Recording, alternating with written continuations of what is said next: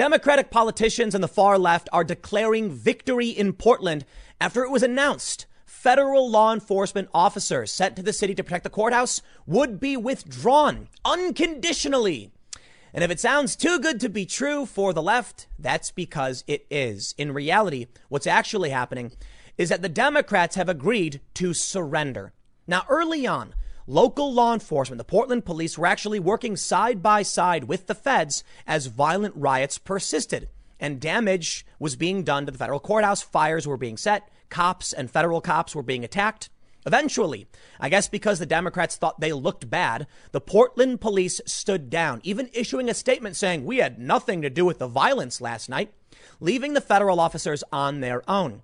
The federal government surged the amount of federal law enforcement officers to protect the courthouse after 39 days of rioting. You see, according to Secretary Chad Wolf, they just want Portland police to do their jobs. If the Portland police were actually going around and arresting these rioters and stopping the riots, defending the buildings, including the federal courthouse, they wouldn't need to be there. And thus, we have an agreement. The Democrats have agreed to reinstate, in a matter of speaking, the Portland police to do their jobs, protecting these buildings. And if they do, under those conditions, the feds will agree to pull out their excess officers. That's right. Federal law enforcement agents will remain in the courthouse. The extra officers will leave only when the DHS feels comfortable that Portland police are doing their job. So why is it then that we have stories like this? Wheeler, the mayor of Portland, excited for the work ahead as feds withdraw from Portland? I think they're desperate to push the narrative that they've won to quell the riots. Interestingly, just the other day, the mayor of Portland said that he wanted to negotiate a ceasefire with federal law enforcement, but under what authority could he even do this? You see, he has no control over the far left extremists that are showing up, throwing explosives at the building. But he does have control over the Portland police. In my opinion, they pulled the police back early on because they wanted Trump to look bad. All of a sudden, the narrative emerged that federal law enforcement officers were secret police, blah, blah, blah. And yeah, it made Trump look bad a little bit. Only then it backfired. You see, people started to realize that Trump was the only one willing to enforce the law. It started to make people oppose Black Lives Matter. And all of a sudden, the narrative flipped. They started blaming Trump, saying he wants the violence. Sorry, it was Portland that pulled their police back. So there it is. This is a surrender from the Democrats, but still being framed as though they've won. At the same time, Bill Barr testified just the other day that if the violence from Antifa is not stopped, it will metastasize. It will get worse and it must be crushed. Sorry to say, this is not a defeat for federal law enforcement. This is them finally admitting defunding the police, withdrawing police, abolishing police does not work, and you need your police to do their jobs. If the police do their jobs, then fine. The feds will withdraw. So sure, both sides are going to try and declare victory on this one. But in the end, it really does seem like it's the Democrats who've given up.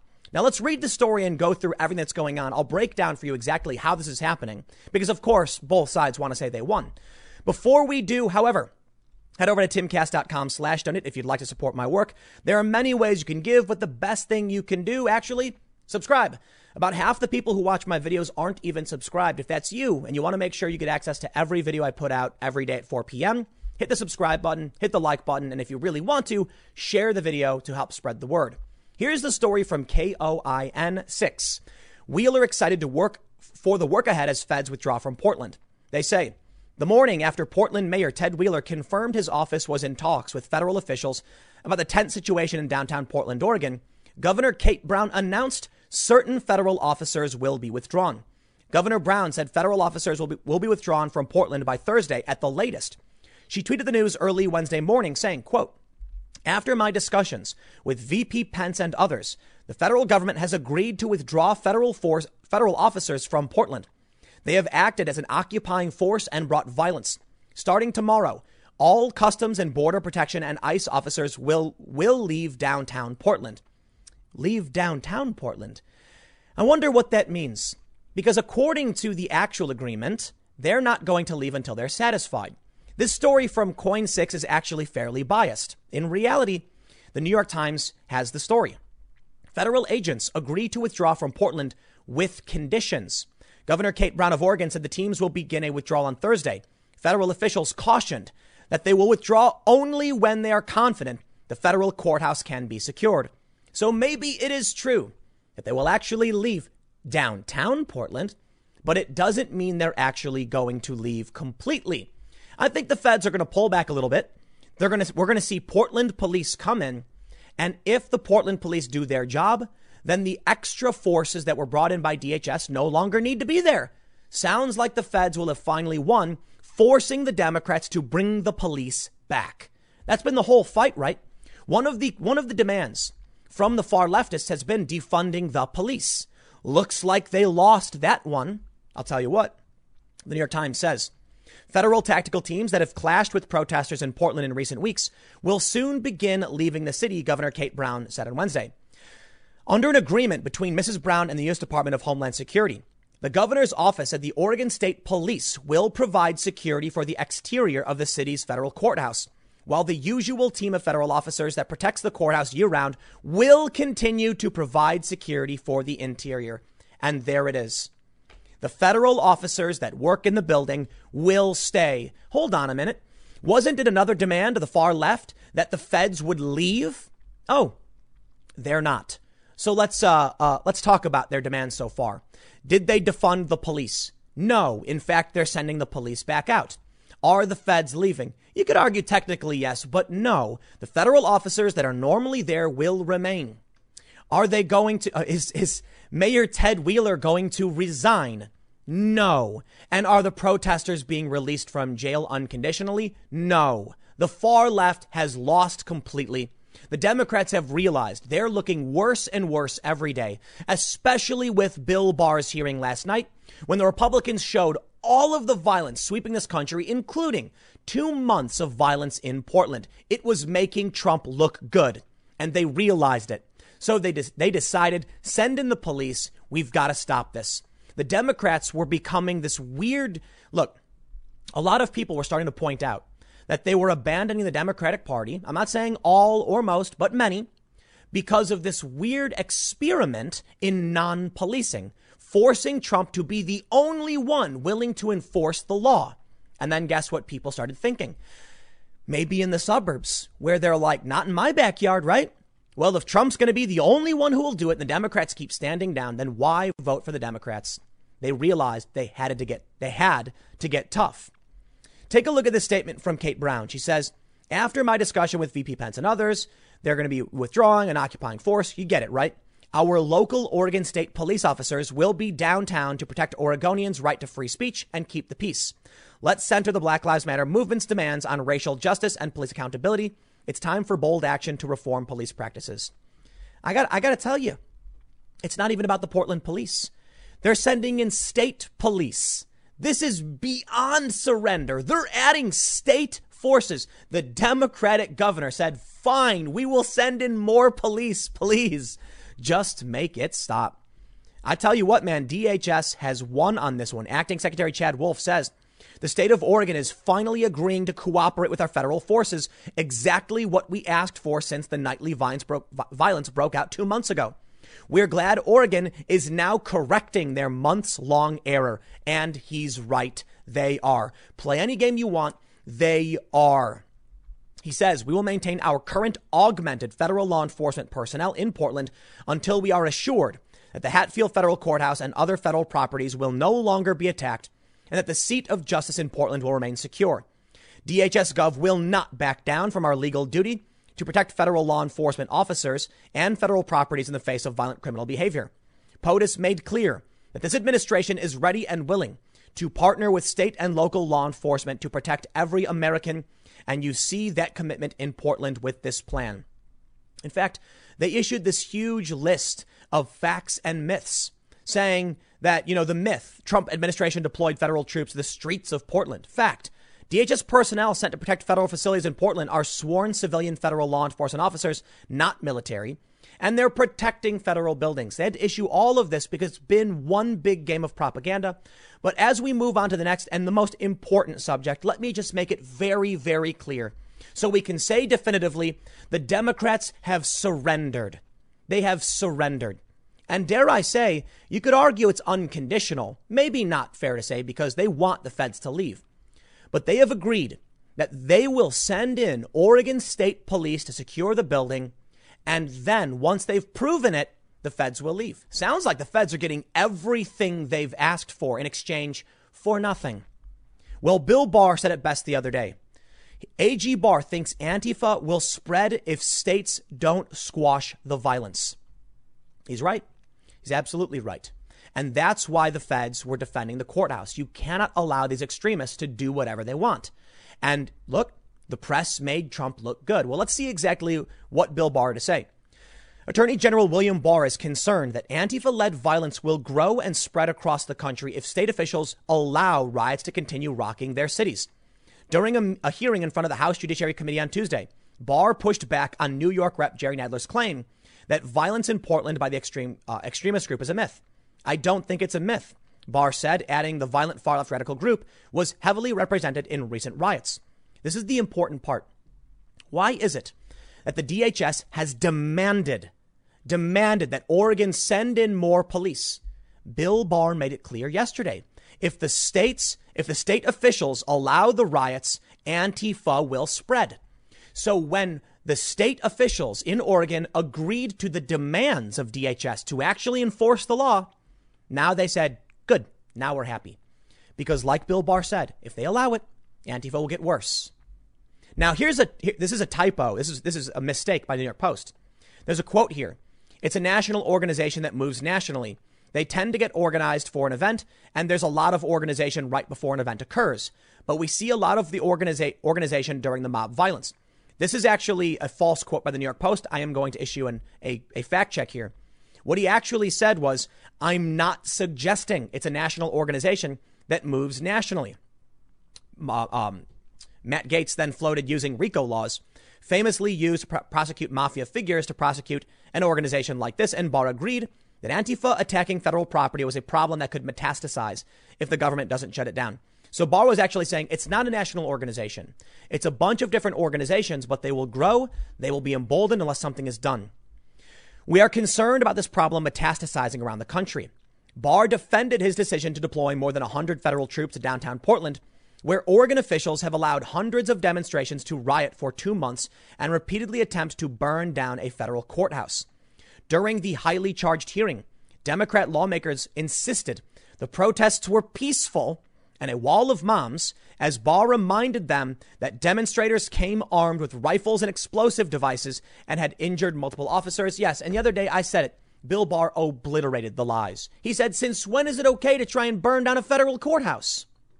Yesterday at the hearing, the Democrats desperately tried to make it seem like they were peaceful protests and Bill Barr was deploying stormtroopers around the country, and it's all fake news. And now even the Democrats in Oregon have agreed to the conditions of the federal government. They say, when asked if federal troops should abandon the city and withdraw, Barr said he had no doubt the violence would spread. We feel that we have to in a place like Portland, where when we don't have the support of the state, the local government, we have to take a stand and defend this federal property. We can't get to a level where we're going to accept these kinds of violent attacks on a federal court. In Portland, we have a relatively small number of federal officers who have been withstanding this for almost 2 months. It's a great strain, but we cannot just stand aside and allow the federal court to be destroyed. President Trump has tried to designate Antifa as a terrorist organization. Well, Bill Barr said he doesn't think it's an organization in that capacity, but they will be investigated under these sort of terms. So I want to show you, well, here's a tweet from Michael Tracy before we move on to the next point, because he makes a great point. He says, however exactly you want to define Antifa, it's not true that they are powerless saps. Ideological insurrectionists helped spark the most widespread riots in at least 50 years. Local governments are passing laws to accommodate their demands. Democratic officials bizarrely defend them. And he's right. This is what I want to get to next. Democrats seek to shame Barr over politics at the Justice Department. Now, what I find truly fascinating in this hearing is that they didn't actually hear anything. They spoke over Bill Barr, didn't give him a chance to speak, and actually engaged in complete and utter nonsense. I want to read this for you from the Washington Post, but I got to show you this. This post right here kind of proves everything. The Washington Examiner has a snippet.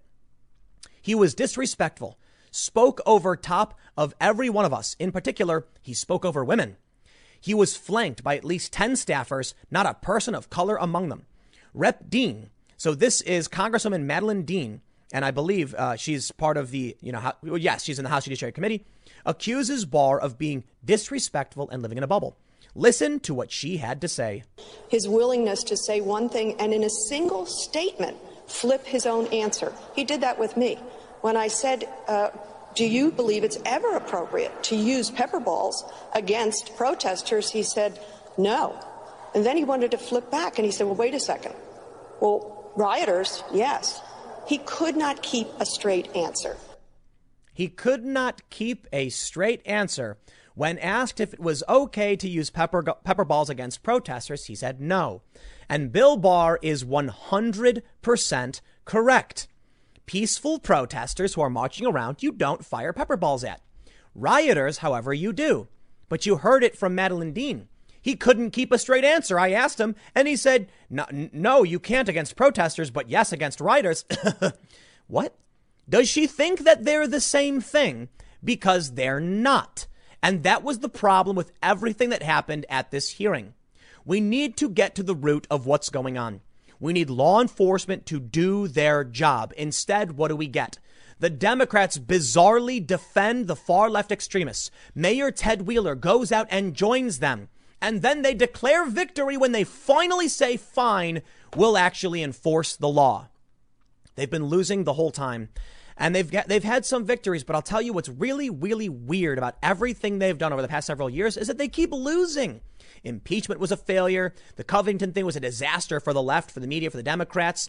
Ukraine gate fizzled out, ultimately with impeachment. Russiagate was a failure. How many times do they have to be wrong? And how many times do they have to lose before they realize this stuff doesn't work? You can't play these stupid games. Their pathetic attempt at manipulation isn't working.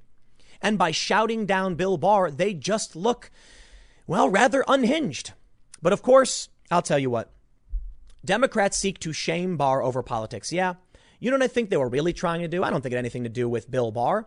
It had everything to do with them trying to get reelected.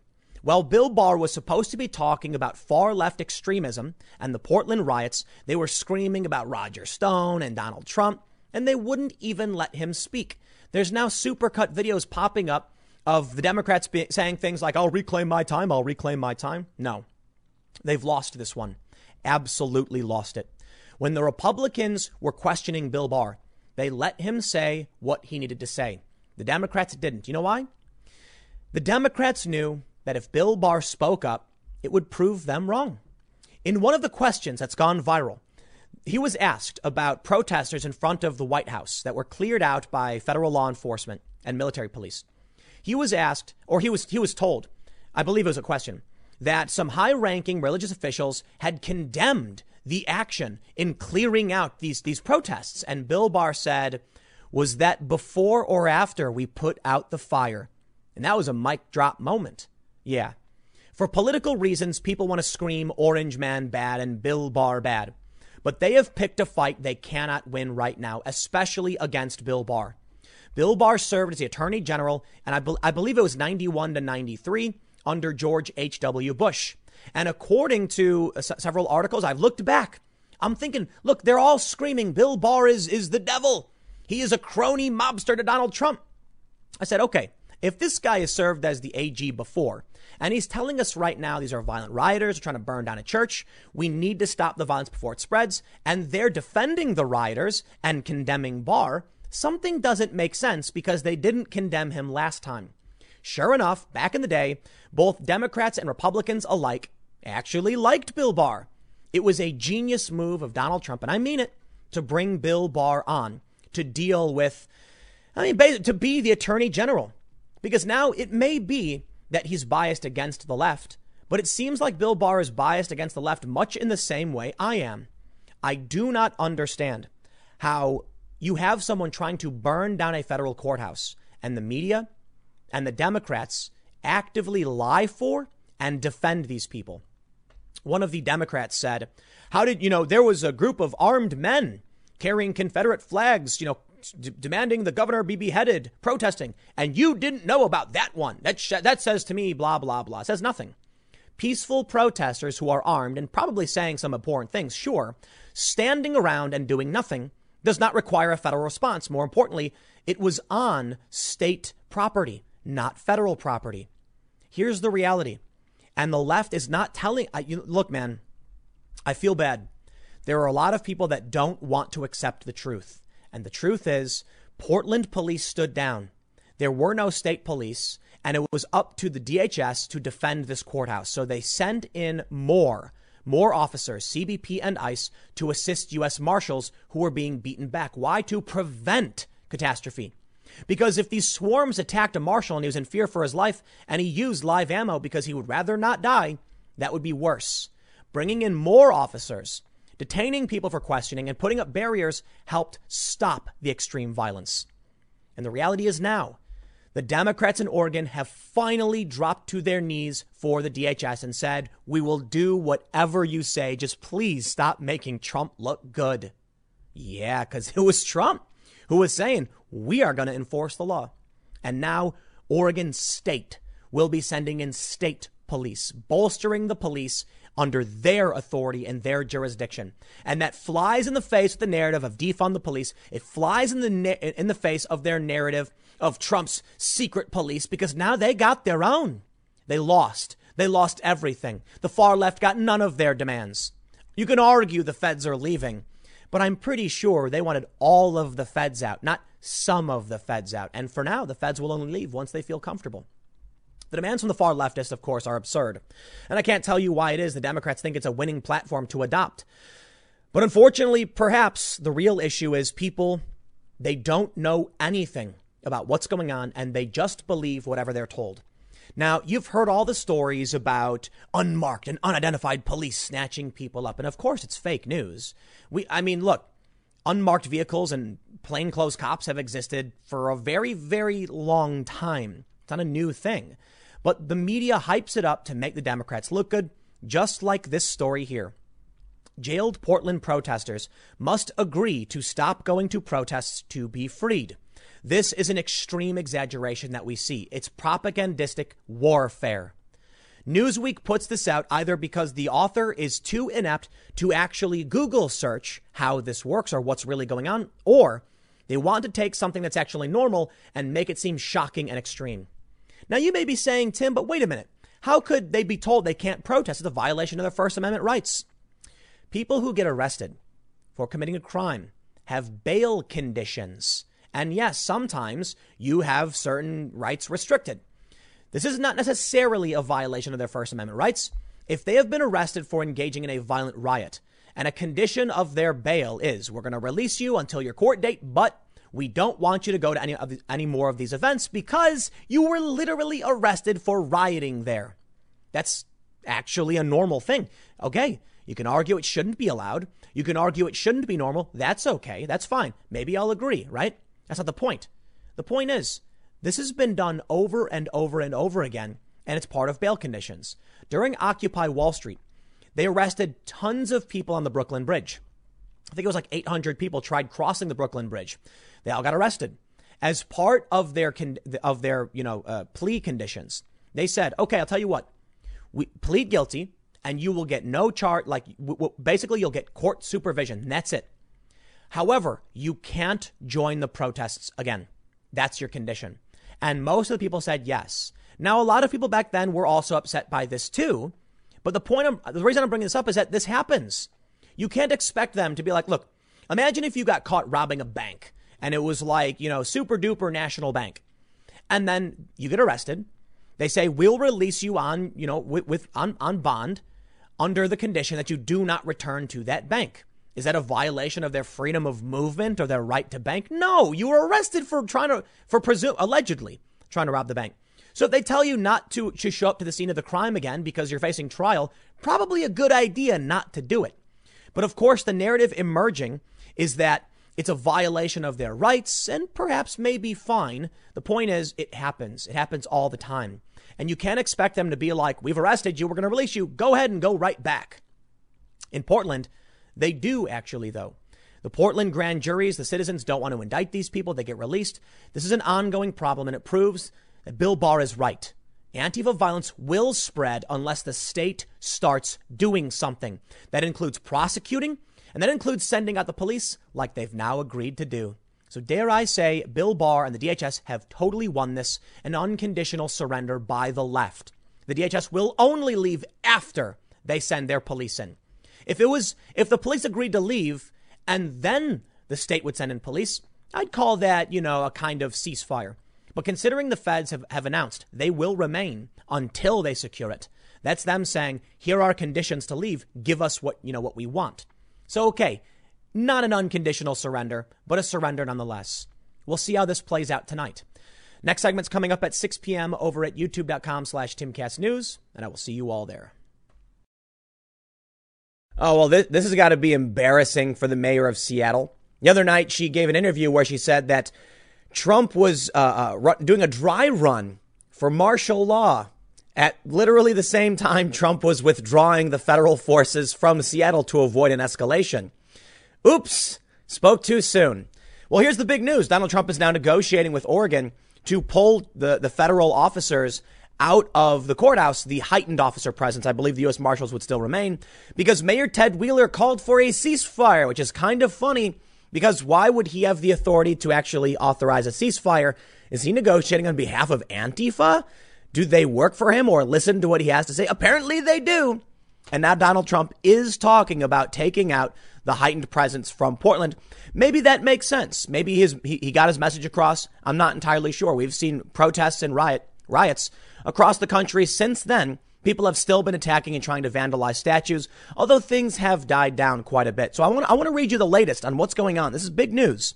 Trump federal agents pull out of Seattle. That's it. Straight up last night. The feds are out. What are they going to complain about now? But I've got to give one very important PSA to all of these activists who don't seem to understand anything about law enforcement or what's going on. First of all, let me just say, unmarked vehicles are used by police all the time for decades, for probably longer than decades. Yes, that's right. For as long as vehicles have existed, I'm sure police have had unmarked vehicles. Guess what else? Plainclothes cops exist. That's right. Sometimes you'll be walking down the street and there will be a cop and you won't even know. You know why? Because he's wearing a t-shirt and jeans.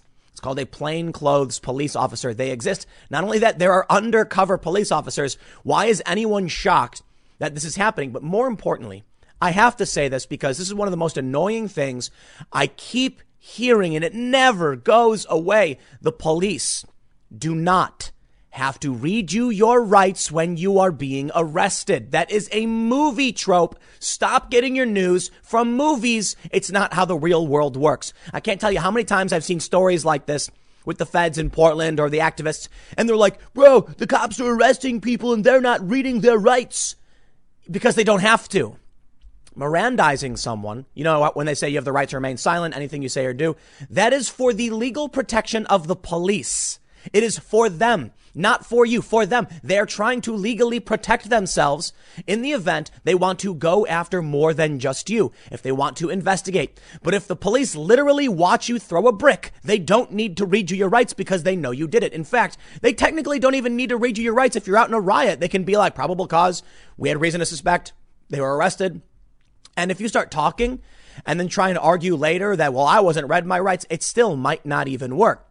The whole point of Mirandizing is, well, I don't want to say the whole point, but the gist of it generally is that they want to make sure that their arrest and conviction of you is clean and that you will have no arguments against them. So please stop pretending like unmarked vehicles is a new thing. Stop pretending like cops wearing regular clothes is a new thing, and stop demanding they read you your rights when that's their legal protection and they have no obligation to protect themselves from you unless they choose to. But that's like one of the big stories happening right now in New York.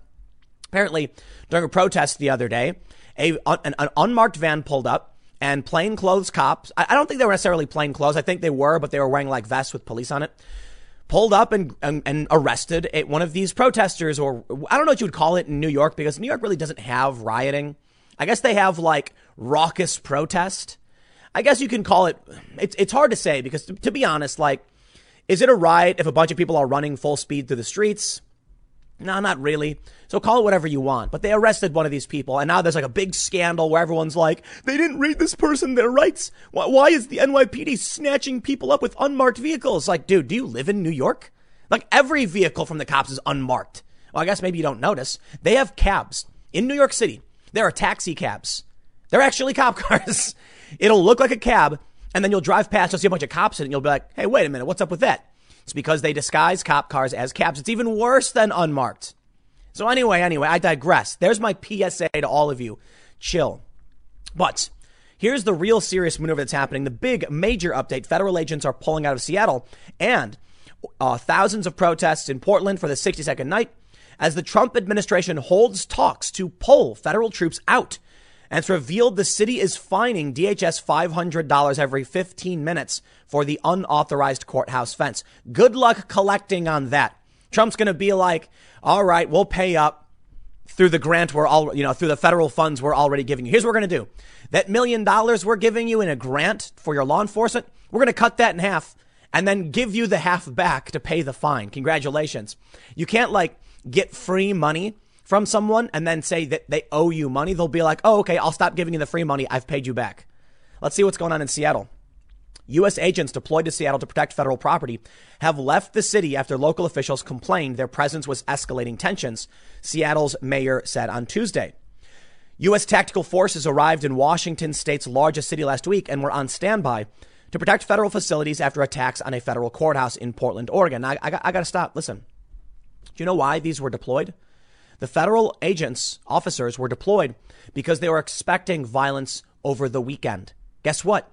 The weekend has long since passed. So now it makes sense that they're like, okay, weekend is over. We didn't see the big bad riots. We didn't need to come out.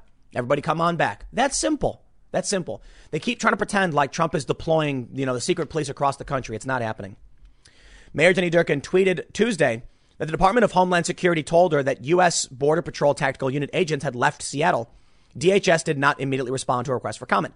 Then why was it that the other day she appeared on CNN saying we are seeing a dry run for martial law? Think about how duplicitous and deceitful these people are. The mayor knows full well Trump was like, all right, send them all home. There was no riot. We got to go. And she still wants to push the stupid narrative that Trump is trying to enact martial law while he simultaneously withdraws federal forces from a courthouse for which is their own jurisdiction. It's all a big lie, isn't it? A big game. You know what, man? Let me tell you. The Miranda thing really gets to me because it is the perfect example of all of these people being dumb as a box of rocks. And, I often don't try to be overly disrespectful, but you could at least Google search it. If you don't know, well, now you know. And if you didn't, why don't you just use Google? It's amazing. The summation of human knowledge accessed through a tiny little device you keep in your pocket, and these people don't have the wherewithal to actually do it. So they go around making claims about things that are not true. Trump is martial law. An unmarked van came. Have you ever, you know what? Look at it.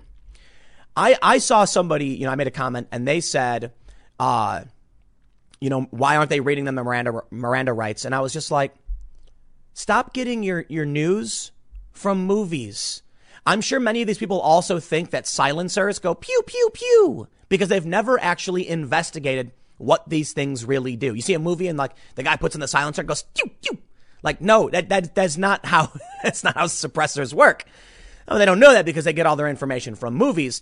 And in movies, they want to make the arrest look cool. So the cop will grab them and go, you have the right to remain silent. Anything you say or do. Yeah.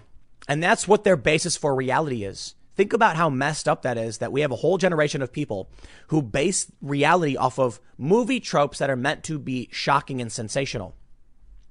Durkan is among Democratic mayors who have called for an end to violence at protests against racism and police brutality after Republican President Donald Trump used images of destruction for his re-election campaign. And there it is. Reuters. Good job. Yes. The Democrats immediately were like, stop getting violent. You're helping Donald Trump get elected. Think about how funny this is. A whole bunch of Democrat resistance type people started tweeting that these far leftists may as well be wearing Trump badges because they're helping him get reelected. And then all of a sudden, these stories started popping up. Actually, these people wearing black are Hell's Angels and white supremacists. I kid you not. There's a story right now going around that's claiming one of the dudes in Minneapolis who was going around smashing windows wearing all black is actually a Hell's Angel. And their evidence? Somebody heard from a friend and then swore in an affidavit that their friend said it. And that's it. Yeah, that's the evidence. No, oh, please, dude. No. That is not what's happening. What's happening is they finally realize, riots are bad, and they make Trump look good.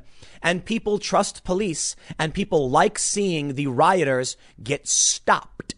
They like justice. So when everybody's trying to fight over fight for the justice video, right? Let me explain. People love it.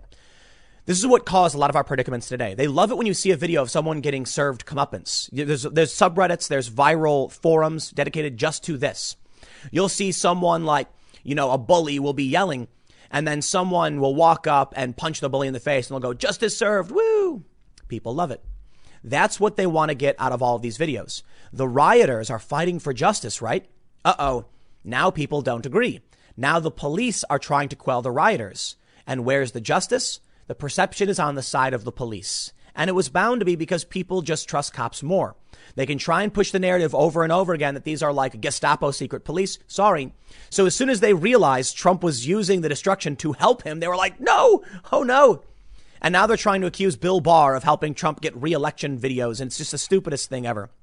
So we understand all this, but let's jump over to Oregon. Donald Trump may actually withdraw the federal forces from the courthouse. I don't believe he would, but he's talking about it. Check this out. The Trump administration has initiated talks with the Oregon governor's office about withdrawing federal agents deployed to quell protests as Portland officials reveal the city is fining the government $500 every 15 minutes for erecting an unauthorized fence around its courthouse. The White House said it would agree to draw down the presence of troops if the state stepped up its own enforcement, an anonymous senior White House official told the AP Tuesday. Now, what are the chances that Portland will send out its own police? Probably slim to none. That's why I don't think Trump will actually be withdrawing from the courthouse. But look, man, I think Trump can play it fair and it won't matter. They will try to manipulate the game to the best of their abilities. Trump is doing the right thing. Okay, look, we can take out these DHS guys, but they're only there because your police are standing down. Bring your police back and we'll take our guys out. And they're going to be like, no. Because the Portland Police Bureau even put up an announcement like last week saying like, we are not engaging these protesters. It's not us. Don't look at us. We're not escalating. So if they won't come out and protect the courthouse and protect the downtown area, Trump will not withdraw forces. They say the news came as the city of Portland announced its own action against the deployment of troops by fining the federal government until it removes an unpermitted fence around the Mark O. Hatfield courthouse. Think about how insane that is. How insane it is that they're like, we understand you've put up a fence basically on your property. It is obstructing a bike lane because it's just off the sidewalk to protect your building from violent insurrectionists who are lobbing explosives and starting fires. But we are going to force you to remove what is protecting your officers. You want to talk about escalation? That is escalation. Threatening the government with fines, although I really don't think they're going to have strong legal standing. We'll see how that plays out. Because the federal agents are trying to protect themselves. And yes, extreme violence is literally upon us. So maybe they do need a fence. And maybe, it doesn't matter. It's war, baby. I'm not going to pretend like it's the worst of the worst. On a scale of 1 to 10, it's probably a 1 or a 2. But it is. Two factions fighting for control of a certain area. The mayor of Portland is making it seem like he can negotiate on behalf of these people. Trump is willing to pull the troops out if they step up enforcement, but they won't. Why? They're suing the federal government. They're supporting these groups. The mayor literally joins them. Check this out. Man, 32, who set fire to Portland's police headquarters during the city's riots, is arrested after cops spotted his name tattooed on his back in security footage. What a moron.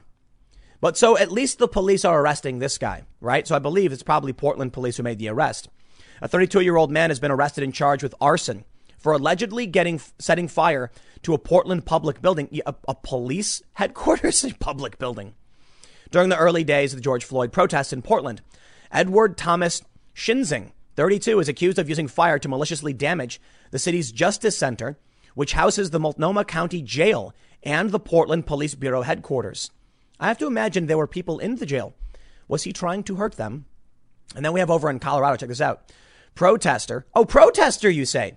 23 is arrested for attempted murder after he shot and wounded 2 demonstrators at a Colorado rally while aiming at a Jeep that drove into the crowd. Arrested for attempted murder.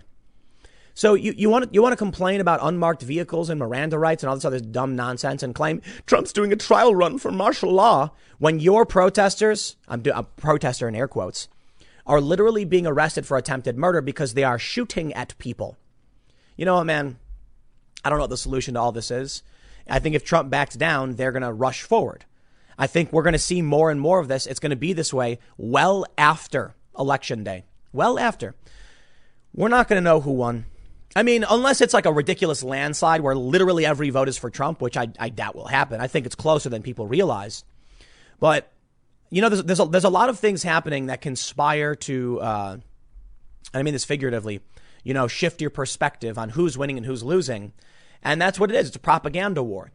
You know, you see stories like this. I see stories about a guy being arrested for attempted murder who shot protesters. And I have to imagine regular people are saying enough. We don't want this. But then you see other stories about people saying Donald Trump is a sick man. Literally, it's a quote from some voters and that he's trying to enforce martial law and stuff. And there's a lot of people who are, you know, who want to vote against Trump.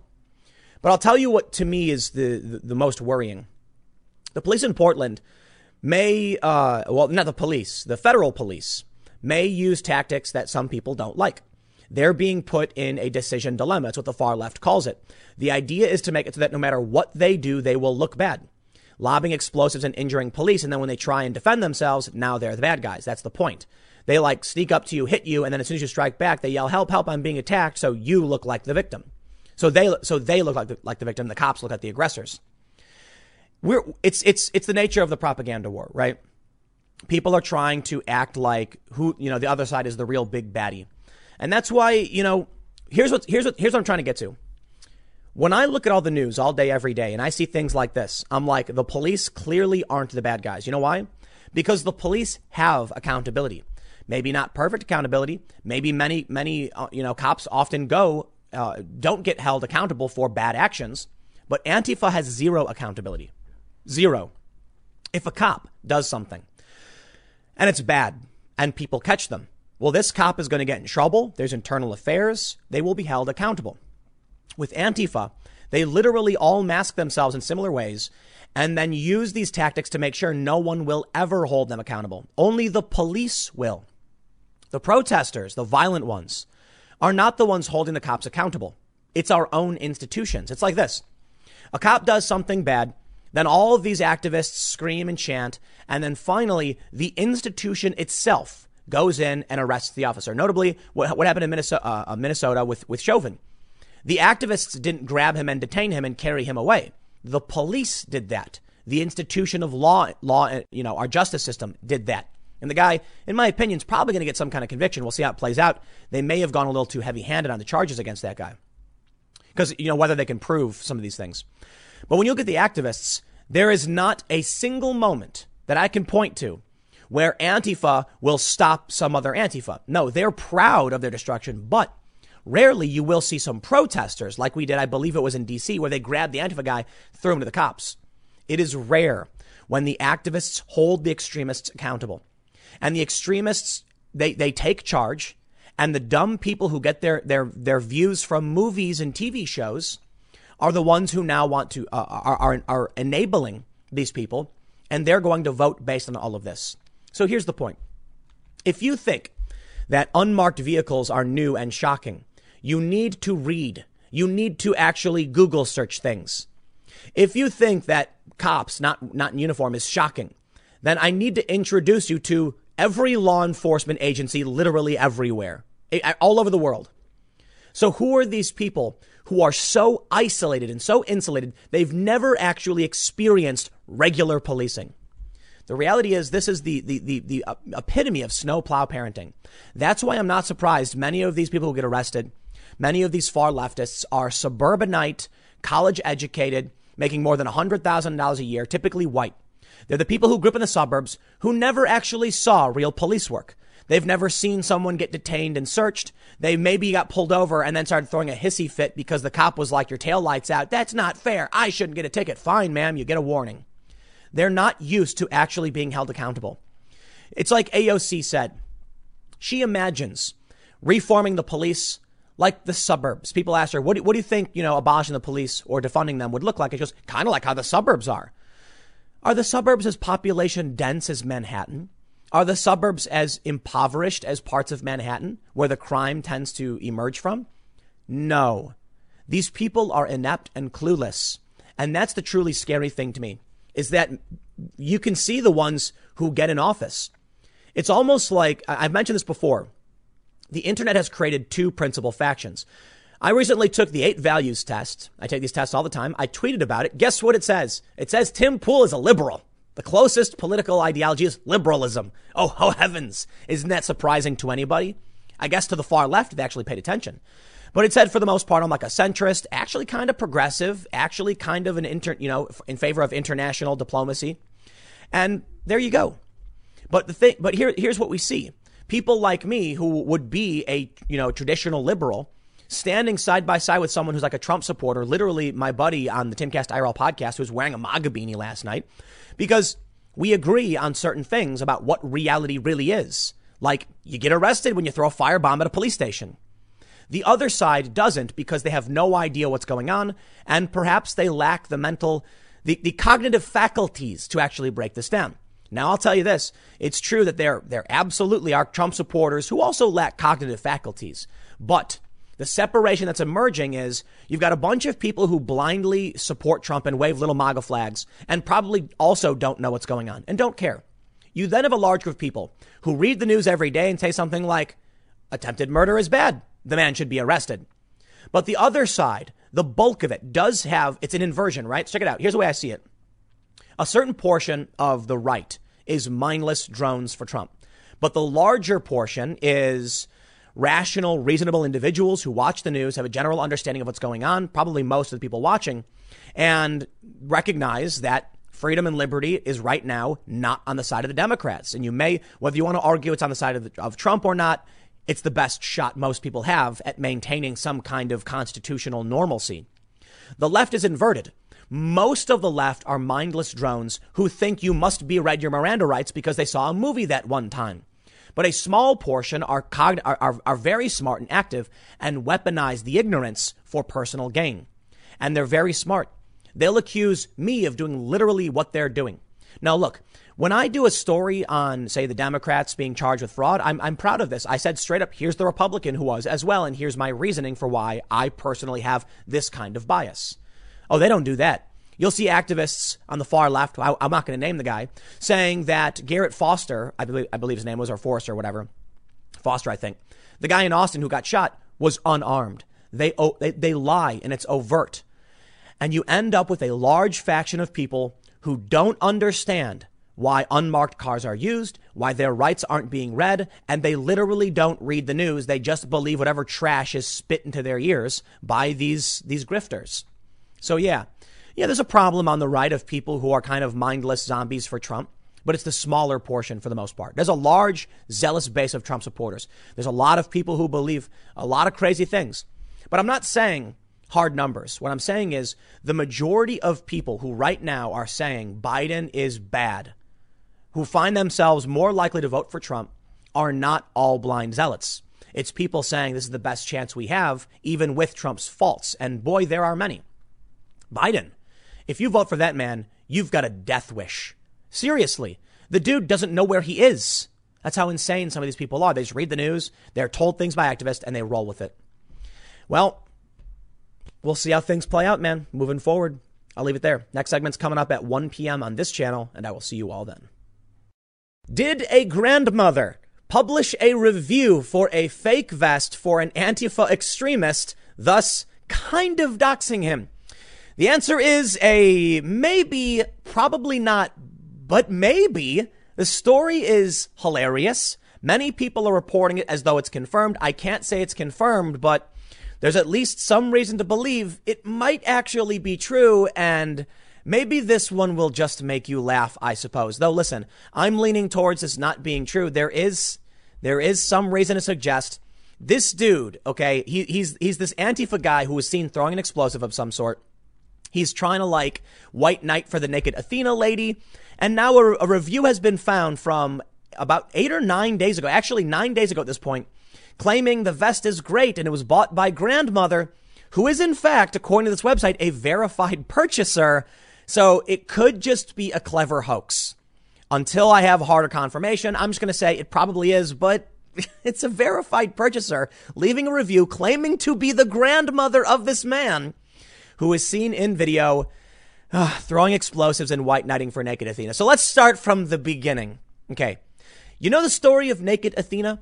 Why, she is the woman in Portland who stripped all of her clothes off for no reason, sat down in the street and spread her legs for the police. And oh man, it was like ABC News. I think it was ABC. I can't remember which outlet. They were like, she emerged from the tear gas like some kind of naked Athena. Yes. Very weird, creepy, fine. She can do whatever she wants. But along comes this fella right here. You see him on the right. What he's doing in this photo is he's holding up a shield to protect naked Athena. And it's one of the cringiest things I've ever seen. Because she keeps trying to push him out of the way, clearly trying to do her photo op, but he keeps standing in front of her and pushing her back. It's like, dude, stop touching the lady. If she wants to walk around naked and do her photo shoot, let her do it. This guy cringes me out, for sure. But look at this photo on the left. There he is sitting on this sports car, I guess, a red vehicle of some sort. I don't know what it is. With a mask on, wearing the same vest and the same shirt. It looks like he either wears the same clothes or it was taken on the same day. In fact, that's why I think it may be a very, very clever hoax. There's a couple outlets that are reporting on this. I don't think it's confirmed. But anyway, you have this guy. He's the shield for naked Athena. Then you have another video that's been going around, actually a couple of videos showing different angles of this Antifa extremist lobbing something at the federal courthouse, followed by a big explosion. I'm very careful in the language I use. You don't actually see what he throws land and then watch it explode. So I think it's fair to say he threw an explosive, but I just want to make sure that's clear. In the video, he throws something. There's an explosion, probably from him. Maybe not, though. I don't know for sure. Let's read a little bit of this story, and I'll try and break this one down for you as to the veracity of this. I do want to point out as well, however, as we move forward, I'm definitely going to be debunking the story of the NYPD van. This whole segment's going to be about challenging the fake news narrative. Well, let's start here. An Antifa rioter in Portland who threw an explosive device at the Mark O. Hatfield Federal Courthouse has been identified in an online review of the vest he was wearing, presumably left by his grandmother. The Post-Millennial's Ian Miles Chong tweeted Tuesday night. Apparently, the guy who threw an explosive at the federal courthouse in Portland has been identified in a review of the vest his grandma bought for him to riot in. You couldn't make this up. There is a meme of this like punk rock looking dude with like mohawk spikes. And there's like a very nice mom fixing the red mask. And he's like, come on, mom, hurry up. I got to go fight fascism. That's the joke, that these people are children. They have never experienced the real world and they're LARPing essentially. This fits that trope perfectly, which is why I think people are so ready to believe it. They say the militant threw an explosive device at the courthouse on Monday night, which has been the site of ongoing rioting. The review of the protest vest was written on Hibbett, the site that sells the vest. It's called the Hudson Men's Icons Reflective Vest. I got this for my grandson, who's a protester downtown. He uses it every night and says it's done the job. Antifa grandma wrote under the product listing. Another review asked, does this vest come with immunity from a federal indictment? And another noted the vest is good for protesting, bad for anonymity. But it's just anonymous, so that's kind of unrelated. The same militant can also be seen in videos acting as a shield for a naked protester. Oh, geez. Yes, that's right. The naked Athena saga continues. So I have this video from Ian Miles Chong. Twitter doesn't want to play or whatever, but I can't show too much anyway. You do see the man. It's the same guy throw something. So here's what happens. This video is from July 28th. Ian Miles Chong tweets, Antifa is trying to kill the feds. People immediately started trying to identify who this guy was because he threw an explosive. What did they discover? Well, here's a tweet from Cat Turd with 3 crying, laughing faces. Breaking: Antifa terrorist who threw bomb at federal agents in Portland is identified by his grandmother. And there's the photo. He's wearing the vest. He's got a mask up. They were trying to identify him because he had thrown an explosive, not because he was the shield for naked Athena. And here's what here's what we end up with. This is an archive of the website Hibbett that sells this fake bulletproof vest. I don't know, whatever. It's a reflective vest. You can't, I don't know, whatever. Who cares? You can see that it was archived on the 28th of July at 21:06 Universal Time. So on the 28th, they archived this. It would seem that on the 28th, as they were tracking down who this guy was, somebody found this photo of him. And I imagine they may have found it by a reverse image search. But here's the important detail. The review was posted 8 days ago. Interesting. 8 days before they actually archived the site. And it says, Grandma F, Oregon, with only one review. I got this for my grandson, who's a protester downtown. He uses it every night and says it does the job. Owned the product for less than 1 month. Uses the product daily. Incentivized review. Yes, I recommend this product. Interesting. I'll tell you why this is very interesting. It's a verified purchaser. Now, I got to be honest. The first time I heard this story, I called BS. I was like, no way, dude. Somebody was joking around. They saw the Naked Athena story. They saw this guy. They found a photo of him. They posted a fake review. Because I'll tell you what, 8 days ago, that was the day it was archived. This was archived on the 28th of July. 8 days before that was the 20th. You want to know what happened on the 20th? The story of Naked Athena. July 20th, naked Portland protester does yoga poses in front of cops. I'm not going to show you the photos.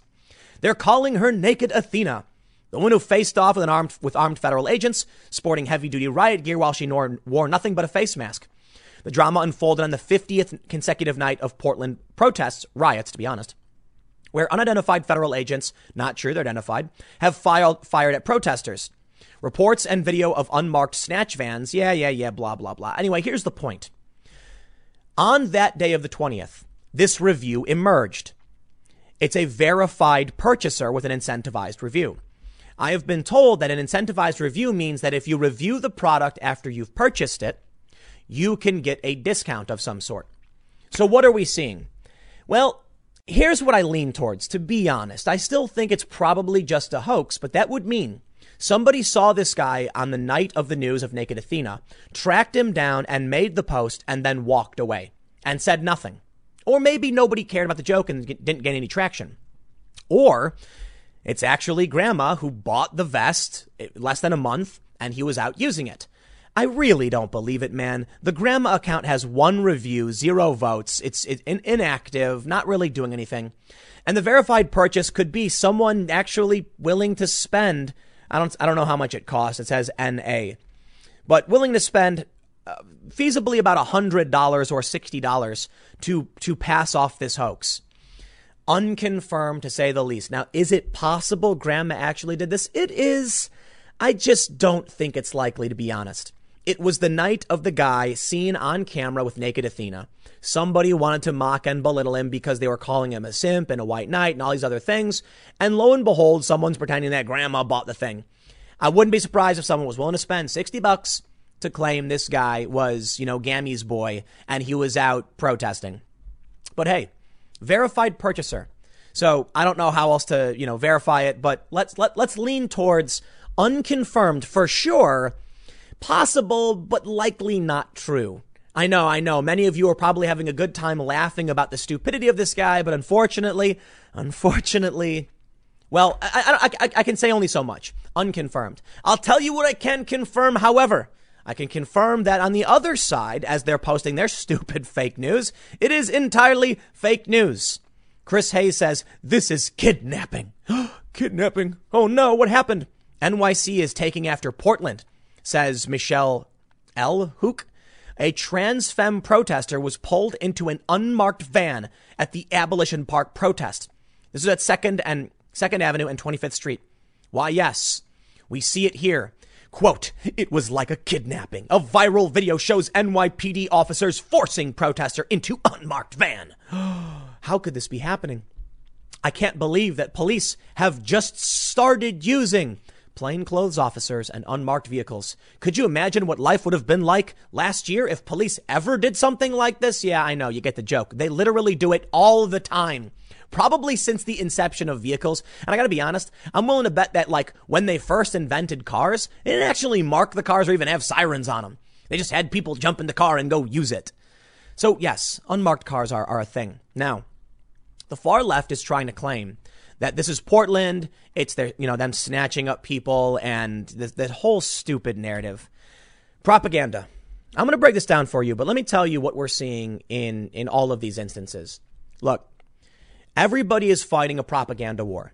I have found that typically when it comes to moderates and conservatives, which is now the bigger tent, you're more likely to get an honest breakdown, although many people have their biases. There are certainly conservative outlets that just give you their conservative biased view. But even then, it's still more likely to be closer to the truth.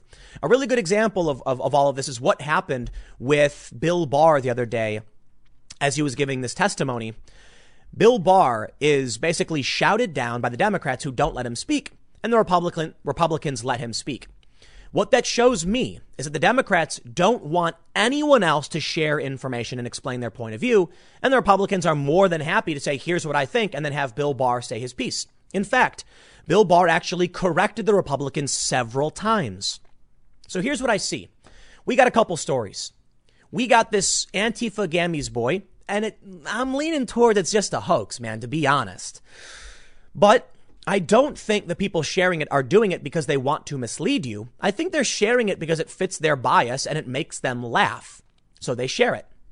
This story, where we see activists claiming they're being kidnapped, acting surprised that unmarked vehicles exist. Chris Hayes like, it's a kidnapping. Chris Hayes knows unmarked police cars exist. Now he's lying to you for political gain.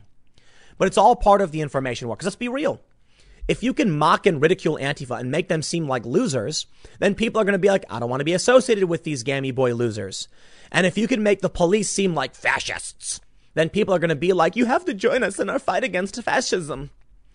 I posted something on Facebook where I said, oh no, I can't believe how bad it really is. I just found out police use unmarked vehicles and they've been doing it for decades and that plainclothes police officers arrest people. Oh no. And a bunch of the lefties on Q are like, I can't believe you're defending fascism, Tim. What happened to you? And I'm like, I'll tell you what happened, man. This person right here in this article was wanted on a warrant for smashing like 5 lights or like security cameras or something. They made an arrest. Arrests happened. In fact, this unmarked vehicle pulling up and arresting the person reduces the likelihood of violence. Okay, listen, the existence of law enforcement is not oppression. There are concerns and questions about violations of people's rights. I am 100% in favor of police reform. I have routinely slammed the police for enforcing unconstitutional edict like they did in New Jersey when they had arrested the small business owners. And I have specifically referred to the McCloskeys as bootlickers for apologizing to I shouldn't say apologizing, but defending the police who illegally seized their firearms. I say illegal because the AG has straight up said they had every right. This is the St. Louis couple, every right to defend themselves. So let's be real, man. When the cops show up and they're like, we know it's unconstitutional and you're within your rights under Castle Doctrine to defend your property. I'm taking your guns anyway. And they say, well, the police were very apologetic. I say, no. Spare me your spineless drivel. That's bootlicking. When the cops come and willfully break the law, the cops are literally just arresting somebody for a warrant. That's not fascism. Law enforcement existing is not oppression. The law existing is not oppression. This is the narrative they're trying to play up. Don't defend them, you bootlicker. Oh, shut up. You're the one out cheering for the state. Okay, these same leftists are cheering for the state in St. Louis to falsely and maliciously prosecute 2 people who were at their home defending it from an angry mob. They had every reason to do it. They're saying, good, lock them up. They're crazy. That's bootlicking. The McCloskeys defending the police who illegally seized their firearms. That's bootlicking. And then you have the far left complaining that one of their comrades in Austin holding his rifle approached a vehicle and got shot several times. And they say that guy was a Nazi and a fascist for defending himself. Spare me. The left are the bootlickers. I have every problem in the world with police officers around the country enforcing unconstitutional law, locking down churches and businesses and arresting people and seizing people's property. That is unconstitutional. And I am not going to defend any one of these officers for doing it. But you're romping around the city. Okay. You're literally committing crimes. They issue a warrant for the arrest of this person and you get arrested. That's reality. Take a look at this story. Now, the Washington Post, to be fair, does show the NYPD statement. They say, when an unmarked Kia minivan screeched to a stop near protesters marching in Manhattan on Tuesday evening, the demonstrators' surprise swiftly gave way to an alarm.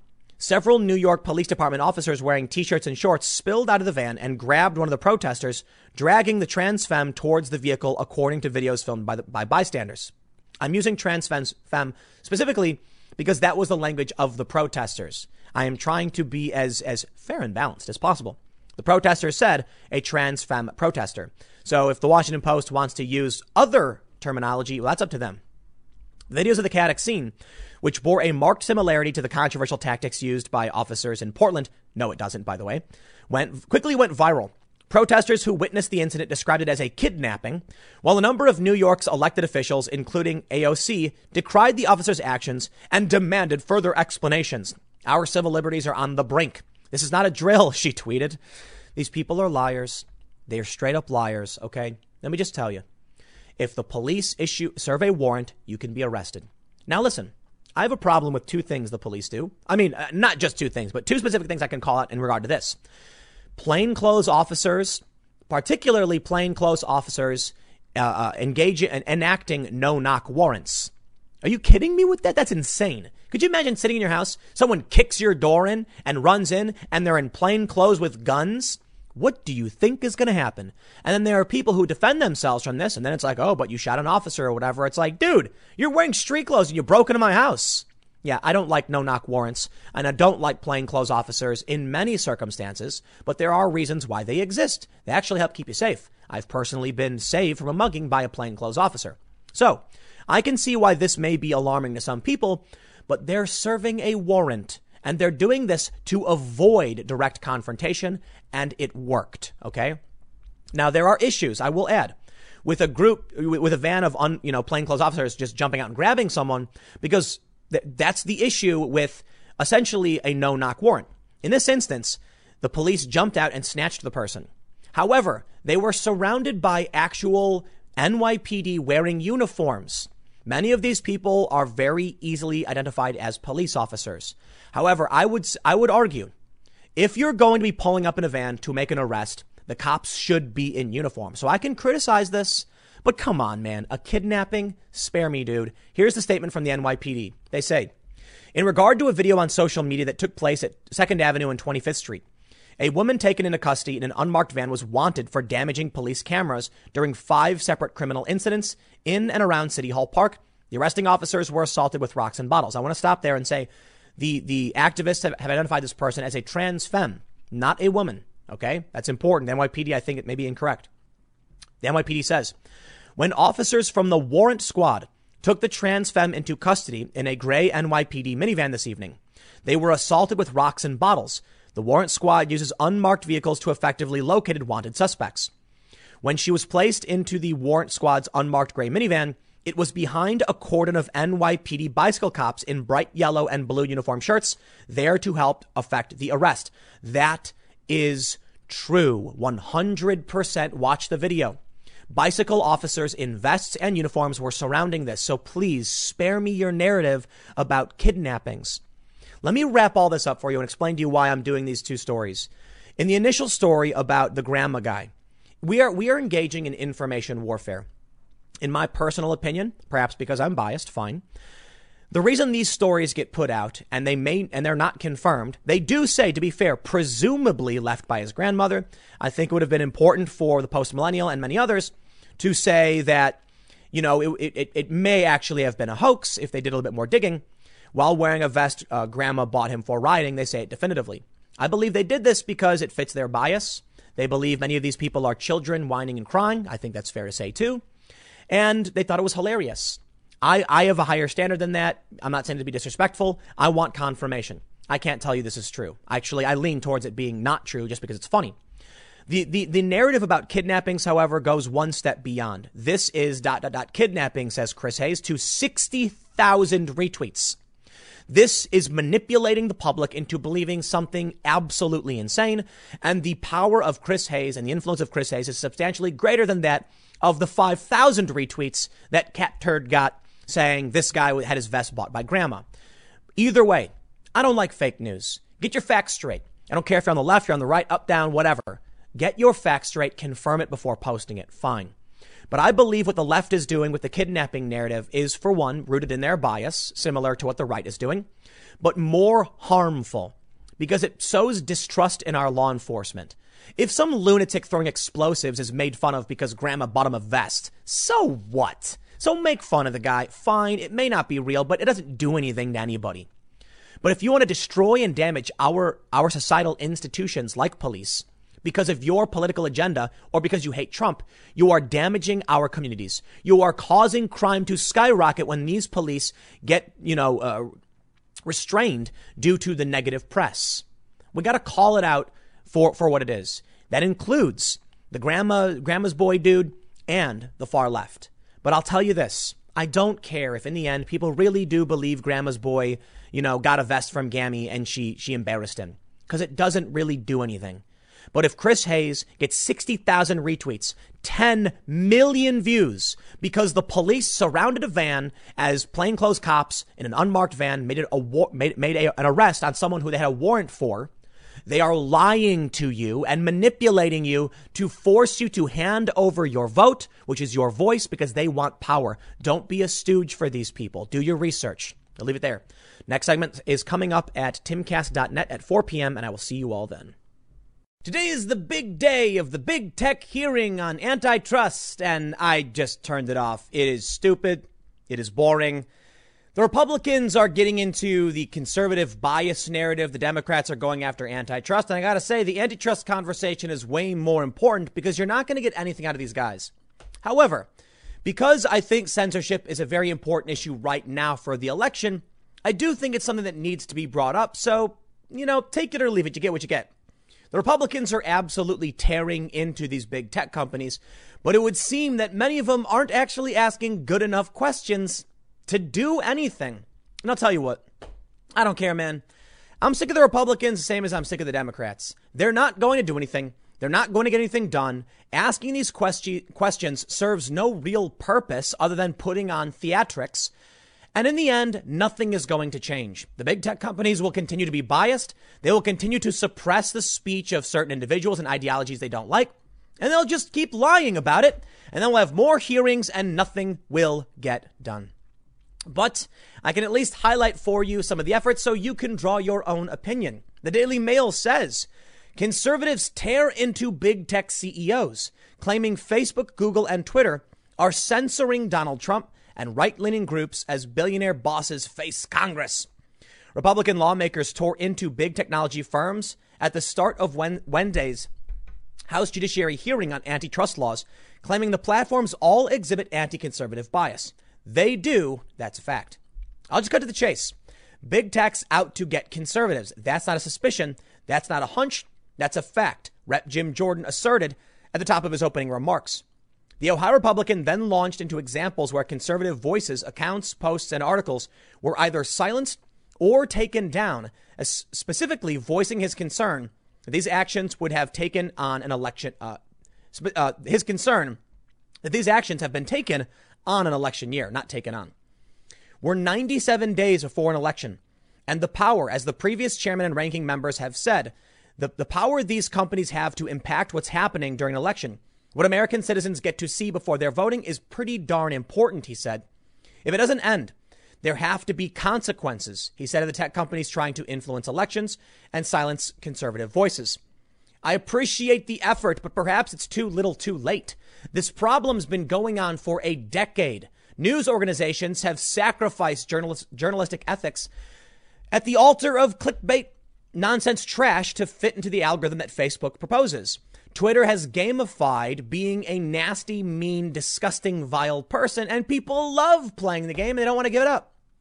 It's probably too late, man.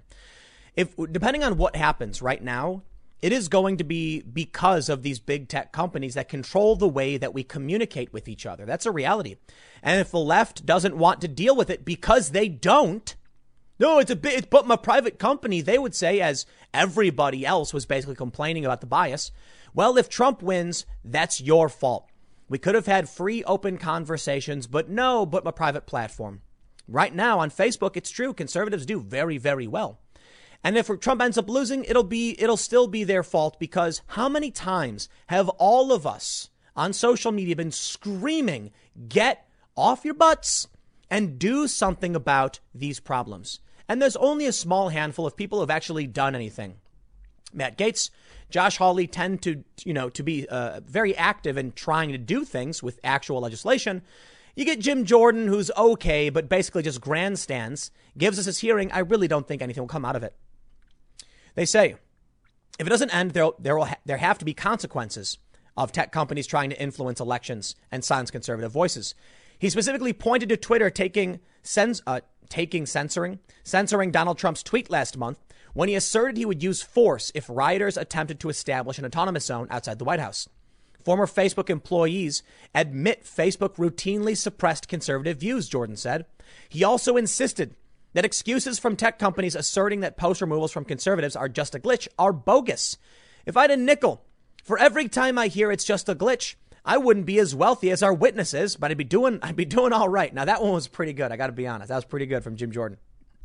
Wisconsin Republican Congressman Jim Sensenbrenner, the ranking member of the Antitrust Commercial and Administrative Law Subcommittee, said, conservatives are consumers too, and they need the protection of the antitrust laws. Now, here, look, maybe it's not the right forum. Maybe it's the only forum. These big tech companies are too powerful. YouTube dominates the space. I got to be careful because they'll ban me if I call them out. They really will. But there's only a handful of companies where we can have these real conversations. And I run the risk every day of YouTube banning me. Just the other day, I was talking about the doctors. Donald Trump put up a video, nuked the video. Donald Trump Jr. put up the video, they suspend his account. And just because I'm talking about it, I run the risk as well. We cannot function this way. The real issue may be antitrust. It may be breaking these big companies up, but it's also Section 230 that is being abused by all of these companies, and they're facing no comeuppance. Amazon's Jeff Bezos, Mark Zuckerberg, and Tim Cook and Sundar Pichai virtually appeared for the hearing and will argue that they face intense competition from each other and from other rivals. I got to be honest, man. I'm not entirely convinced antitrust is going to solve all these problems. I think we need Section 230 reform. So sure, we had I can't remember which politician it was arguing that he couldn't find Gateway Pundit. He had to type in, the actual domain into the URL bar and the browser bar. And I'm like, that's not what are we doing here? We're going to talk about the monopolistic power and the influence over elections due to their power in these monopolies. Or are we going to complain that we can't find a website, man? I'm not going to be, you know what, man, I'm not confident in any of this, to be honest. Noticeably absent from the hearing will be Twitter CEO Jack Dorsey. Even though he and his platform face some of the most intense criticism from Trump, yes, but Twitter isn't necessarily a monopoly. There are a bunch of services like Twitter. Twitter doesn't do all that much, and its market cap is microscopic compared to the rest of these companies. Jordan assured that Republicans wanted Dorsey to testify as one of their witnesses at the hearing, but said their request was denied by Democrats who control the Judiciary Committee. President Donald Trump also railed against tech giants before departing the White House earlier Wednesday morning. There's no question that what the big tech companies are doing is very bad, President Trump told reporters when he was specifically asked about the U.S. potentially banning TikTok. Now, I want to be careful on that statement I just made about Twitter. They're not a monopoly in the same sense as Facebook, Google, Amazon, and Apple. These are big monopolies that do a multitude of things. Twitter has a monopoly on political discourse. Sure, they've gamified the system in a very disgusting way. But they're not. Jack Dorsey's not on the same level as the rest of these guys. I mean, Bezos is worth 100 times what Jack Dorsey is worth. And the conversation is about consumers, not about necessarily bias against, conservatives. However, when it comes to Facebook, Google, and Amazon, there is a real conversation about anti-conservative bias that needs to be brought up. Notably, how, say, Amazon bans books, how they banned Mike Cernovich's hoax documentary. Mark Zuckerberg needs to talk about the banning of certain ads and his hate speech policies, which will negatively impact legitimate political positions, say on immigration. And yeah, Google, YouTube. We get it, man. Now, I know Apple is there, too. They're not really the worst when it comes to this kind of censorship and hate speech rules, but they have them as well. All of these companies are adopting the hate speech policies because they're not beholden to the American government or the American people. And that is a very serious problem. Their markets supersede the American people. We have laws. They don't care. We have societal norms and standards, notably free speech. They don't care. You know why? Because free speech is not a global standard. There are very few countries that actually have free speech, and they don't care. They want to make sure the authoritarian regimes, which make up a good portion of this globe, are happy with their product, so they're going to enforce laws this way. I don't know how many of you use Twitter. But every so often I'll get a notification from Twitter saying something like, "We have received a report about your content and found no violation of German law." Why? I don't care about German law. I don't live in Germany, but I get these notifications. I also get notifications from, I got one from like Qatar, I think, or Dubai. I don't know where it was. Why am I being informed about this? Because the platforms are trying to follow a global legal standard, which means they don't care if their system unfairly favors certain elected officials and would say allow Joe Biden to win. This is a problem. It's a serious problem. The left needs to get on board with the problems of these platforms. Otherwise, it's going to come back to haunt them, because I'll tell you what, conservatives are doing really, really well on Facebook, and they're starting to do really well on YouTube. Now, keep in mind, I think there's a reason for this. These social media companies are absolutely biased against conservatives. They will ban people who get too fringy in their opinions, creating a space of moderates and conservatives who are like-minded and normal sounding. Their bias allows the far left to taint the voter pool with insanity, and then the Democrats see psychosis and advocate for it, and regular Americans say, "I don't want that." That's the problem with the bias. They're pressured by the far left. It is causing them problems, and they need to stop. And I'll tell you what, that's what I've been saying the whole time. Unfortunately, it's only the Republicans who are actually talking about it. And unfortunately, Republicans are only talking about it. While I can give a shout out to people like Hawley and Matt Gaetz, unfortunately, the rest of them are doing almost nothing. Perhaps it's because they can't really do anything about it. But I think it has more to do with them liking the big tech companies, taking donations from them, and their unwillingness to actually solve these problems. So, look, the hearing's still going on. We'll see how this plays out, but antitrust needs to happen, and they need to actually do something instead of just talking about it. I don't know what the answers are, man. I'm just a guy complaining on the internet. I'll leave it there. Next segment's coming up in just a few minutes, and I will see you all shortly. You want to talk about big tech bias? Let's talk about Mackenzie Bezos dumping $1.7 billion into charities, for the most part, that are intersectionalist and far leftist. And you know what? More power to her. Guess what? It's legal. She's rich. She can spend her money as she sees fit. But once again, you have very powerful billionaires exerting their influence over the American people in ways I do not appreciate. Listen, man, I will tell you why I am no fan of wealth inequality, and this is it. This is why I've always been pretty much center left on, on my political positions. It's because I don't want Mackenzie Bezos to be able to snap her fingers and dump almost $2 billion into fringe politics, which will change the shape of this country for the worse. For the worst. Here's the story, and then we'll talk about this. Mackenzie Bezos announced Tuesday that she donated $1.7 billion to charitable causes over the past year, a bulk of which went to racial equity and justice causes. The ex-wife of Amazon founder Jeff Bezos, who revealed Tuesday she'll now take on her middle name and go by Mackenzie Scott, is the second richest woman in the world with a net worth of $60 billion, according to the Bloomberg Billionaires Index. The 50-year-old shared a Medium post listing out 116 organizations she supports and revealed she donated $586.7 million to racial equity causes as part of the Giving Pledge, which she signed following her 2019 divorce. Now, first of all, I like that she's giving away a ton of her money. I do think we have a really broken system financially when you can have someone exert this much power over the rest of the country. But you know what, man? Look, it's a country where you can make money, you can be rich, and you can do these things. I would like to have some kind of, I don't know, man, restriction on this level of influence one individual can have. And I defer to, I'm not going to name any names, But I can't tell you how many times I've heard conspiracy theories from the left and the right about their select group of billionaires who they don't like. This one particular billionaire is hiring protesters. Oh, yeah, well, those other billionaires are hiring these protesters. And I'm like, stop, dude. Billionaires spend money as they see fit. You got a problem with it? Maybe we need to get cash out of politics. Maybe we don't like the fact that this lady can just snap her fingers and give, okay, I'm sorry, it was about $600 million to intersectionalism. The pledge is a commitment among the wealthy to give away a significant portion of their money over the course of their lifetimes. She's promised to distribute at least half of her fortune. Like many, I watched the first half of 2020 with a mixture of heartbreak and horror. My own reflection after recent events revealed a dividend of privilege I'd been overlooking.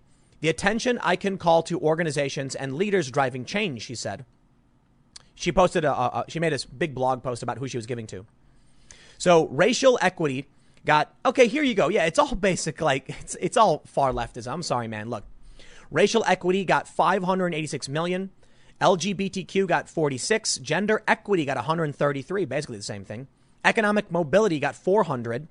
Empathy and bridging divides 55. Functional democracy 72.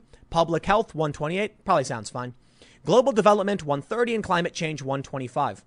She named specific organizations she donated to as Black Girls Code, Futures Without Violence, Movement for Black Lives, and National Domestic Workers Alliance. She also gave to several historically black colleges and universities, including Morehouse and Spelman College. She did not specify the size of the individual gifts. I'm seeing many people point this out, saying that she is now dumping ridiculous sums of money into the far left. And I'm like, yeah, well, you know what? Look, man, I've talked about progressive taxes. I've talked about increasing tax brackets. I've talked about why I don't like the idea that we have this dramatic wealth disparity. You create a class of people who have no ties to reality because they can literally do anything on the planet and go anywhere. You can buy citizenship. But they absolutely will give to their projects and they will crush your voice. It's very difficult, in my opinion, to have a fair and honest, open democratic system when a small portion of people can sell us out to multinational interests and then we are left holding the bag. I'm talking about all of these wealthy billionaires that influenced politics over the past several decades that sold all our manufacturing out to foreign countries. This is what you get. Throughout the 80s, it was the Republicans encouraging this immigration. Even Bernie Sanders said it. Now it's the Democrats. Why? Because they like suppressing wages so they can make tons more money.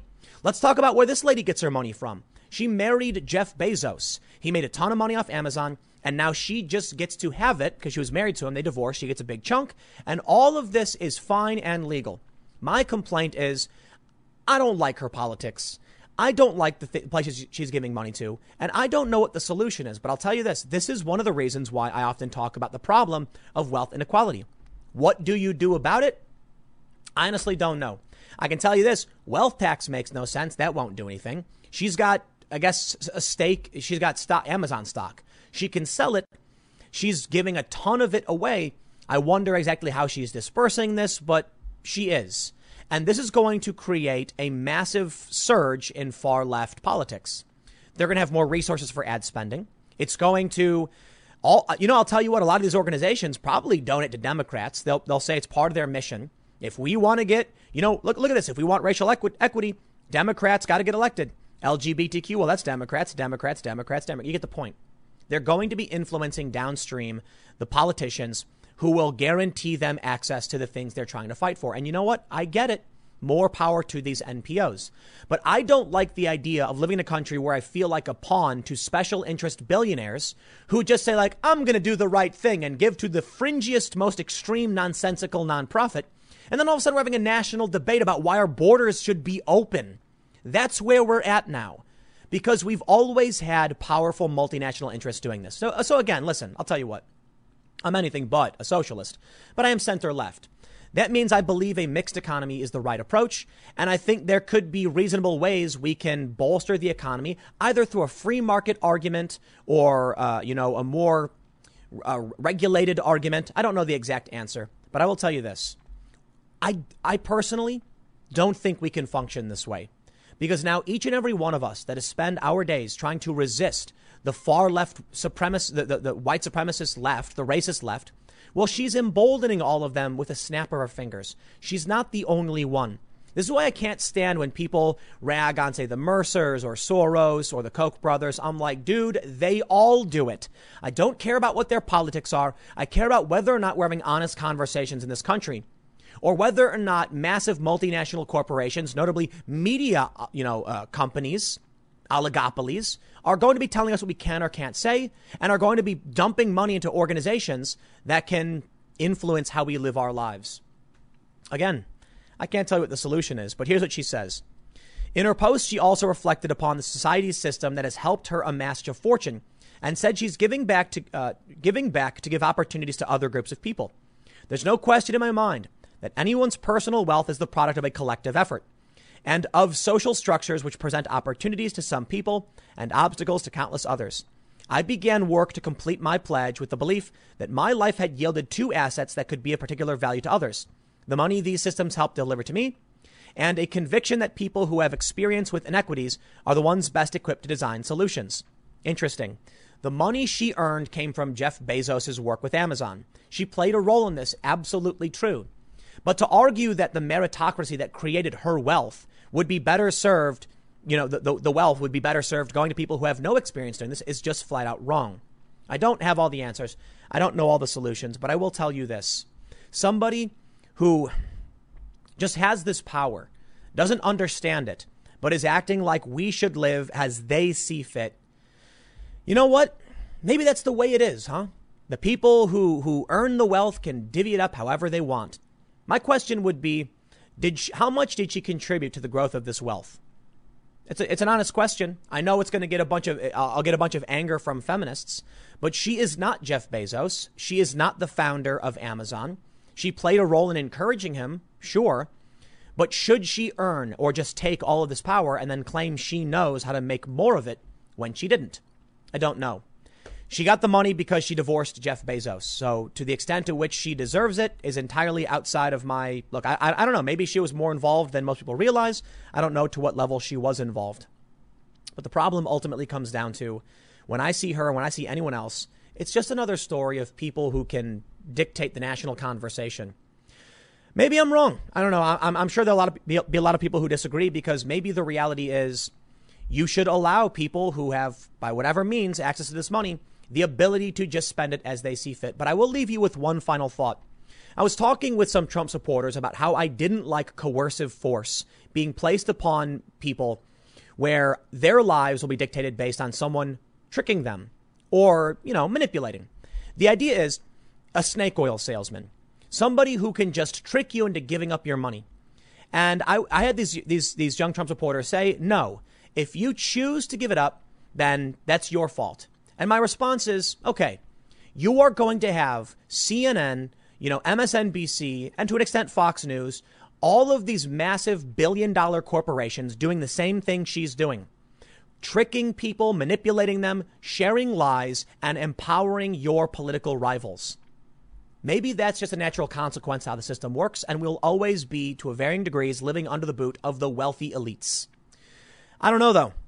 I thought we were seeing a populist resurgence between the left and the right. Bernie Sanders has given up and is bending over for the elites. Donald Trump seems not to be doing that. But these are the people who influence your lives. Welcome to the fray, Mackenzie Bezos, in spending tons of money to manipulate the public. I guess it's a part of the system and there's no way to change it. Just kind of frustrating. I'll leave it there. I got one more segment coming up in a few minutes, and I will see you all shortly. Donald Trump has vowed to pull our troops out of Germany? 12,000 troops from Germany? In a move that will cost billions and take years.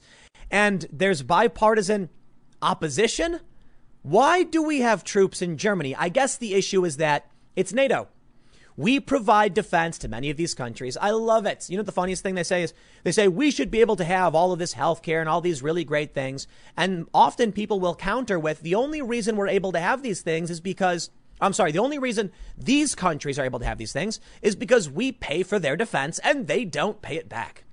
So Donald Trump has basically said they are derelict of their duties. They're not paying what they owe. So we will no longer defend them.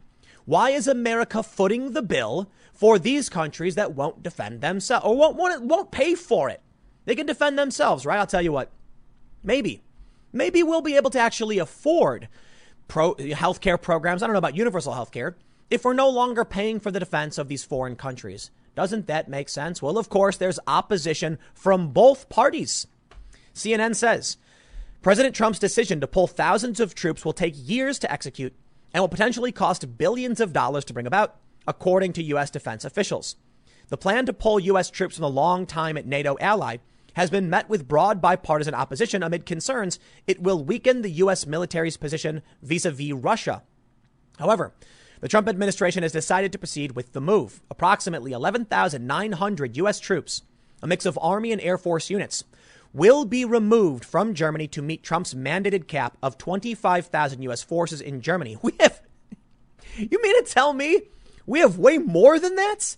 We have 36,900 U.S. forces in Germany. That's amazing. We got like 8,000 in Afghanistan last time I checked. Maybe I'm wrong about that. That's truly amazing. According to a senior U.S. defense official, a number higher than the figure of 9,500 that was used when the reduction was first announced. The formal announcement was made Wednesday during a briefing at the Pentagon by Defense Secretary Mark Esper. The current EUCOM plan will reposition approximately 11,900 military personnel from Germany from roughly 36,000 down to 24,000 in a manner that will strengthen NATO, enhance the deterrence of Russia, and meet the other principles I set forth, he told reporters, referring to U.S. European Command, which oversees U.S. military forces on the continent. Officials said the discrepancy was due to the fact that following a review, it was found that there were slightly more U.S. troops permanently assigned to Germany, about 36,000 than originally planned for. Of the troops leaving Germany, some 5,400 will be staying in Europe, the official said. The remaining 6,400 forces and their families will be returned to the U.S. and will in time redeploy to Europe. Defense officials said this will cost billions of dollars as new military construction will likely be required both in Europe and the U.S. to house the additional troops.